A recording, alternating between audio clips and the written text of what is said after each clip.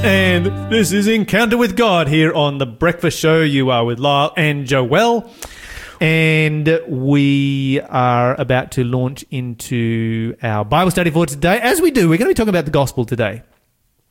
We're actually talking about Daniel 7 and the Antichrist and the little horn. And the question that comes up is, how important is it to know this kind of stuff? And this was a question that we were having, here in this, a discussion we're having in the studio yesterday. Is this kind of stuff, at what level is it essential to our salvation?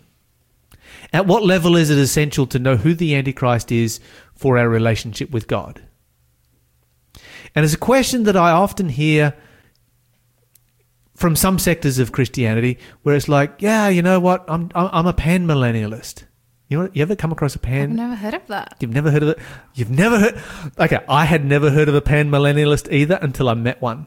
Oh, really? So what is it? And so I asked him that exact question. What is a pan-millennialist? He's like, don't worry, just love God. It'll all pan out in the end. And I was like, that's the biggest cop-out I've ever come across. But anyway, okay, so, Joelle, how important is the gospel to Christianity? Important. Yeah, that's probably the... this is Joelle making the understatement of the year. Important. On a scale of importance of 1 to 10, where would you place the gospel? 10? Yeah, I'd give it a 10 out of 10. Okay, are there things in the Bible that are of less importance than the gospel? Maybe there are. I look at the Bible this way. Everything is important. Every word of God, the Bible said, is given by inspiration of God and is profitable for doctrine, for reproof, for correction, for instruction in righteousness, that the man of God may be perfect, thoroughly furnished unto all good works. That's what the Bible says. And so to say that there is anything in the Bible is like, well, that's not really important to understand, is to cast aspersions on the character of God. It's like, God, hey, you gave us this book right here, but you kind of wasted your time writing some of this stuff down because we really don't need it. And I think many people think that. Yes. And it speaks about our attitude towards God and our attitude towards the Bible and how seriously we take God and how seriously we take His love letter to us. Absolutely. Okay, so we're going to talk about the gospel because I think any Christian is going to place the gospel at number 10. If I was to ask you for a Bible verse defining the gospel, where would you go? What about Romans chapter 1, verse 16? Let's turn there. Good verse. Romans 1:16. Let's go there. Why don't you read that one for us there, Joelle? All right, so it says, "For I am not ashamed of the gospel of Christ, for it is the power of God to salvation for everyone who believes, for the Jew first and also for the Greek." Okay, so what is the gospel defined as in this passage? It's the gospel of Christ. Yes, and gospel, of course, for those who might not be familiar with Christianese, we're speaking Christianese here this morning, is simply a word that means good news. So the good news of Christ. Okay, in this passage here, the good news of Christ that produces or gives or makes available something important to us. What's that? Salvation. Salvation, indeed. Well done. We have the good news of salvation, and without the good news of salvation, does Christianity exist? No, it doesn't, does it? It just simply, it's just not even there. Okay, so this is foundational. So if we're gonna put things on a scale, we're gonna put the gospel at number 10. Any other verses that sort of immediately come in your mind in relationship to the gospel? Sort of important ones, maybe. Probably Ephesians chapter 2. Okay. And verses 8 and 9. Yep. What do you got for us there? So it says, "For by grace you have been saved through faith, and that not of yourselves, it is the gift of God, not of works, lest anyone should boast."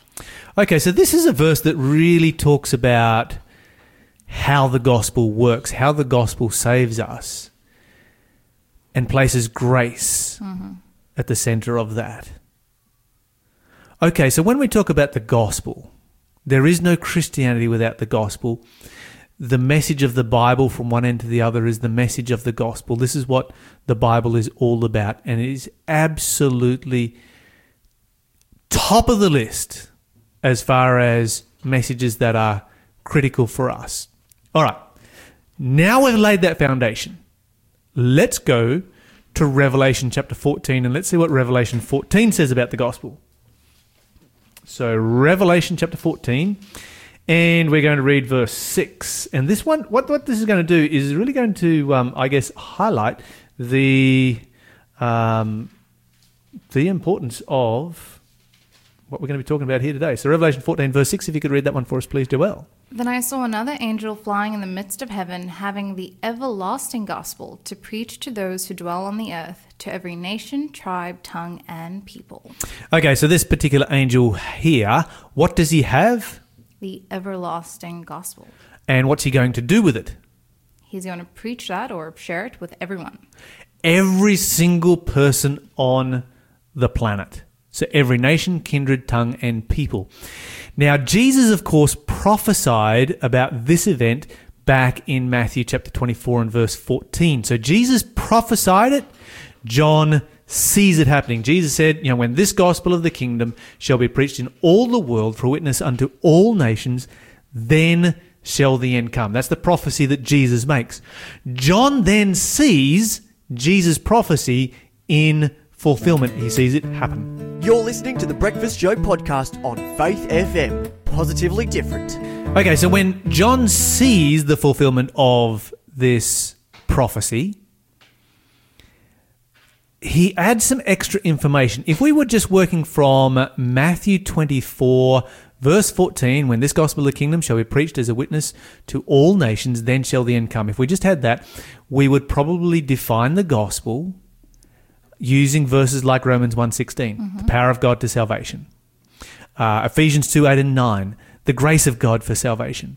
So the power of God is the grace of God that saves us, and we would say this is what Jesus is talking about. However, because John sees the fulfillment of it, we're actually given the end time gospel. It's called the everlasting gospel. We are given that everlasting gospel in a more defined way. So in other words, Jesus sees the gospel go to the whole world just before the return of Christ. So Jesus prophesies the gospel going to the whole world just before his return. John sees it happen, defines it for us, and therefore we know what is the end time message, the last message that is to go to our world. And if it's called the gospel, then that's kind of number 10 as importance, isn't it? Absolutely. Yeah, we've already talked about that. Okay, so let's review very quickly. Revelation 14 verse 6, I saw another angel fly in the middle of heaven, having the everlasting gospel to preach to everyone that lives on the earth. And what's the last word of that verse? People. Let's go back a couple of words before that. To every nation, tribe, tongue, and people. Okay, let me just read it from my Oh, I'm not looking for the last word of that verse. I'm looking at the first word of the next verse. What am I saying? First word of the next verse. So verse 7, saying with a loud voice. Saying. So, what does the angel have?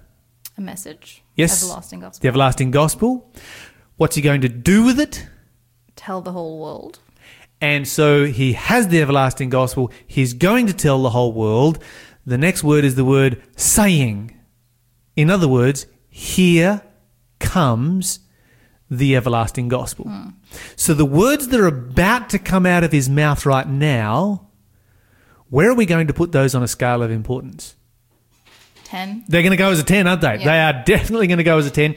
We're going to move down through the first couple of them fairly quickly because our Bible study today focuses more towards the end of what these angels have to say. All right, so saying with a loud voice, here comes the everlasting gospel. Go for it, Joelle. So verse 7, saying with a loud voice, fear God and give glory to him, for the hour of his judgment has come, and worship him who made heaven and earth, the sea and springs of water. Okay, I'm just going to summarize this real quick. When the Bible says fear God, it does not mean to be scared of God. Are you scared of God, Joelle? No, Why not? because I don't have to be. His love. Because we see in the Bible that his character is not one to be feared. Absolutely. Why does the Bible say fear God then, do you think? This is a tough one, isn't It's it? more about respect Exactly. and honor. Exactly. This is Old English. It simply means respect and honor. And if you respect and honor someone, then you want to do what they ask you to do. In other words, you know, the Bible says Job was somebody who feared God. He respected and honored God. Therefore, he fled from evil. Wouldn't have anything to do with evil. Hated, you know, just want to live a righteous life. It's like, because I respect and I honor God, I want to live as righteous a life as God is, you know, able to live within me. And so, yeah, very much we have, you know, just right there, righteousness by faith coming through. Continues on, give glory to him. How do you give glory to God, Joel? Oh, that's a good one. Got some thoughts on that. Yeah. How do other people see the glory of God? Because giving glory to God is revealing God's glory. How do you reveal God's glory to other people? Probably by showing his character. By the way you live, right? Yeah, By your lifestyle. absolutely. When people look at Joel, they say, okay, Joel does not live according to a worldly standard. Joel lives to a different standard. I wonder what standard that is. Oh, she's a Christian. Okay, this is what God looks like. And of course, we bring our human frailty to it. But that's how we give glory to God. It's in our lifestyle. So we have righteousness by faith. We have Christian living, a Christian lifestyle. Then the Bible says the hour of God's judgment has come. When did God's judgment begin? 1844, right? So the judgment has come. It's present tense. It's happening right now. And then it finishes off, worship him that made heaven, earth, the sea, and the fountains of waters. That's a quote from the Ten Commandments. And that's a quote from the fourth commandment. Which one's the fourth commandment? About the Sabbath? That's the Sabbath. Absolutely. All right. So you've got a message here that encompasses a whole bunch of different things. This is the everlasting gospel. This is the message that goes to the world just before the return of Christ. And the Bible says, the Bible talks about, you know, fearing God, righteous by faith, giving glory to him, Christian living, the fact that the judgment has become, and then highlights the issue of the Sabbath.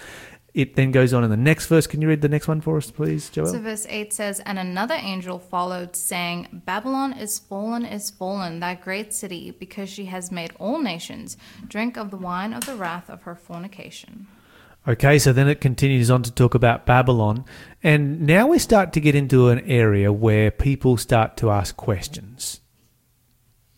And sometimes I wonder, why is it that people ask questions? Because when I talk about righteousness by faith and holy living, people are like, yeah, that's the everlasting gospel. But when I talk about the judgment and the Sabbath and Babylon, people say, well, is that really the everlasting gospel, or is that doctrine? Well, the Bible says it's the everlasting gospel. In fact, you can't separate doctrine from the everlasting gospel, because doctrine simply is a word that means teaching. And the moment you teach the gospel, you are teaching doctrine. The moment you teach anything from the Bible, that's doctrine. Yeah. And then we come to this next verse, and this is the one that we have been working towards. Joel, can you read for us verse 9 and 10, please? And for all of our listeners, I want you to listen to this one very, very closely. This is serious stuff. All right, verse 9 and 10, it says, Then a third angel followed them, saying with a loud voice, If anyone worships the beast and his image, and receives his mark on his forehead or on his hand, he himself shall also drink of the wine of the wrath of God, which is poured out full strength into the cup of his indignation. He shall be tormented with fire and brimstone in the presence of the holy angels and in the presence of the Lamb. Right. That's pretty strong language. It is indeed. Have you ever found anywhere else in the Bible where wrath is poured out undiluted? No. Does that sound like good news? Not at all. It doesn't, does it? It's like, wow, what on earth is happening here? And yet it's described as the everlasting gospel. Interesting. It is. It is. Okay. All right. Two things right here. From what we've looked at so far, where do we place the gospel again? In 1 to 10? 10. Okay. So that then would indicate that understanding who the beast is, who the mark of the beast is, who the image of the beast is 10. Absolutely. All right. Let's look at it from another perspective. And let's ask ourselves the question, how important is it to understand these details in the Bible?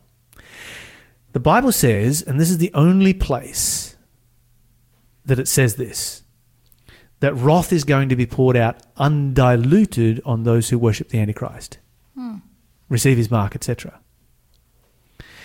If God gives a warning like that, whereabouts on the scale of 1 to 10 would you place a warning like that? Still a 10. I'd still leave that one as a 10, right? And this is one of the things that disappoints me when people say, the book of Revelation, we don't need to spend time in the book of Revelation. It's all very symbolic and nobody really understands it. And it's a sealed book and we can't understand it anyway. And they make excuses to avoid a message that God has used the strongest language possible to describe this message as being a 10. He's given it the title, the Everlasting Gospel. That immediately gives it a 10. And then he's spoken about undiluted wrath for those who don't follow it. Once again, that raises it to a 10. You're listening to the Breakfast Show podcast on Faith FM. Positively different. We've been talking about the importance of understanding prophecy and end-time events and eschatology. And we have been looking at the three angels' messages, which are described as the everlasting gospel. The moment that God attaches the word gospel to a message, he has raised it in the level of importance to a 10. Not only that, but we have noted that within this passage, the only passage in the Bible that God says he's going to pour out undiluted wrath, and that kind of pretty much raises it to a 10 as well, doesn't it, Joelle? It does. Okay, so is God going to give us a prophecy like this? And he's going to say, okay, this is the everlasting gospel. And it's a warning, and warnings are good news. I like warnings. Have you ever been driving down the road and somebody's come the other direction and flashed their lights at you? Yeah. And what did you find a little bit further down the road? Or were they just waving because they were friends, or was there a policeman, or was there an accident, or? Yeah, no, something happened, so it was a warning for me of what was still to come. And were you thankful you had that warning? Absolutely. Absolutely. I love it when people... Actually, I think that's probably... I probably should be careful. I think you're not supposed to flash your lights. But anyway, I love it when I get a good warning. Yeah. Because it catches my attention. It says, you need to be alert. You need to be maybe a little bit more alert than what you were before. And so warnings are great. All right. And this is what is right here. Would God give us a warning like this, give us the strongest language imaginable in that warning, and then never tell us who the Antichrist is? No, he wouldn't. That makes no sense at all, does it? No. In fact, if God did that, we would say that God was just pretty cruel. He's just playing jokes on human beings. And so this is what you're going to find is that when God gives us these warnings, he then steps in. And this is one of the things that frustrates me. I don't know about you, Joelle, but I've seen this amongst Christianity. You ask the average Christian on the street, what's the gospel? And they say, power of God to salvation. Ask them, what's the everlasting gospel of Revelation 14? No idea. Who's the Antichrist? Well, it could be, and it seems that, such and such indications might lead us to believe that. And you get so many ifs, buts, and maybes, and that just terrifies me. We have a message here that is of such incredible importance that God, highlights it for us and places that as a 10, and 99% of Christians have never studied it. That tells me that Satan's been very successful. Joelle, Matthew chapter 24 and verse 24, if you could read that one for us, please. Sure. Matthew 24, verse 24. And it says, for false Christs and false prophets will rise and show great signs and wonders to deceive, if possible, even the elect. What time period is it talking about here? I think this is the end of time. That's the end of time. So actually, while you're there, why don't you read for me verse 5 and 6? So still in chapter 24 and then verses 5 and 6, it says, "For many will come in my name, saying, I am the Christ, and will deceive many. And you will hear of wars and rumors of wars. See that you are not troubled, for all these things must come to pass, but the end is not yet." Okay, so we are warned there again about deceptions again. Verse 11? Verse 11 says, "Then many false prophets will rise up and deceive many." So Jesus here is speaking about the end of time. And in this process of about 12 verses, I think it is, he has warned us 4 times about deception at the end of time. Now, this is what I find fascinating. If you go back, like right now, I guarantee that 99% of Christians couldn't give you a straight answer on who the Antichrist is. If I was to go back 100 years, you would have at least 50% of Christians who would be able to give you a straight answer of who the Antichrist is. Go back 400 years and every evangelical Christian could give you a straight answer on who the Antichrist is. Does that seem strange to you? Yeah, very. Does that seem to indicate that, you know what, maybe we have lost something here? Yeah. And maybe the prophecy of Jesus, when he says there's going to be a massive amount of deceptions and false preachers teaching all kinds of false stuff at the end of time, maybe that prophecy is being fulfilled? Definitely. Okay, so why is it that this knowledge that we have had for centuries has been lost? And this really comes back to where we started with this week's class, lesson, Bible study, whatever you want to call it. And that comes back to a historical understanding of prophecy. People who have a historical understanding of prophecy, or the historical or historicism method, universally will be able to tell you exactly who the Antichrist is. Simple as that. Revelation 14, yeah, piece of cake. We know exactly who that is. Problem solved, move on. People who follow a futurism method of interpreting end-time prophecy will say, we have no idea who the Antichrist is. That's impossible to know because the Antichrist isn't here yet. Well, that's not going to help anyone right now. And this is one of the points that a lot of people miss when they read Revelation. Because Revelation is focused on the end of time, they assume that it is for the end of time. But when Revelation was given in Revelation chapter 1 and verse 3, the Bible says, "Blessed is he who reads and understands." Now that passage was just as relevant in John's day as it is in our day. And so people were to read it and understand in John's day in the same way as we are supposed to read it and understand it in our day. Okay, so we have here the prophecy in relationship to the Antichrist, and this is something else that comes out in the Bible study, is that historicism is going to reveal to you exactly who it is. Preterism, they're going to be like, well, it might have been Nero, it might have been, this Roman or that Roman or the other Roman, and they'll always put it amongst the Romans there somewhere. And there'll be lots of speculation. Futurists will say, we don't need to worry about it, we don't need to know about it, because we won't even be here when it happens. So why would you study the book of Revelation if you're not planning to be here when Revelation is fulfilled?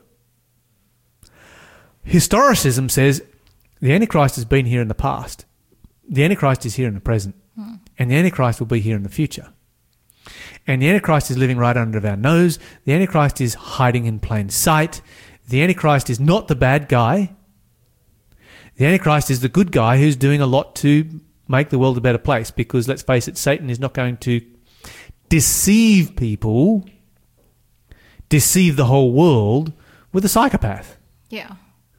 Have you noticed, Joel, how that every time a new, kind of globalist psychopath comes along, he gets labelled as being the Antichrist?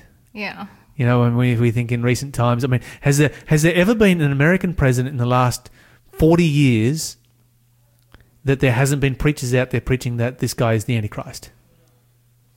You know, doesn't matter which side. Obama was the Antichrist. Trump is the Antichrist. Bush was the Antichrist. Clinton, definitely Clinton. You know, Reagan, you know, he's making political alliances with churches, so he's obviously the Antichrist. You know, and what we always do, you know, and Osama bin Laden or Saddam Hussein, whoever, we just always label the next bad person. No, we're looking in the wrong place. We need to read our Bibles. We need to understand our Bibles and understand exactly who the Antichrist is. If you've got questions on it, do my prophetic code course.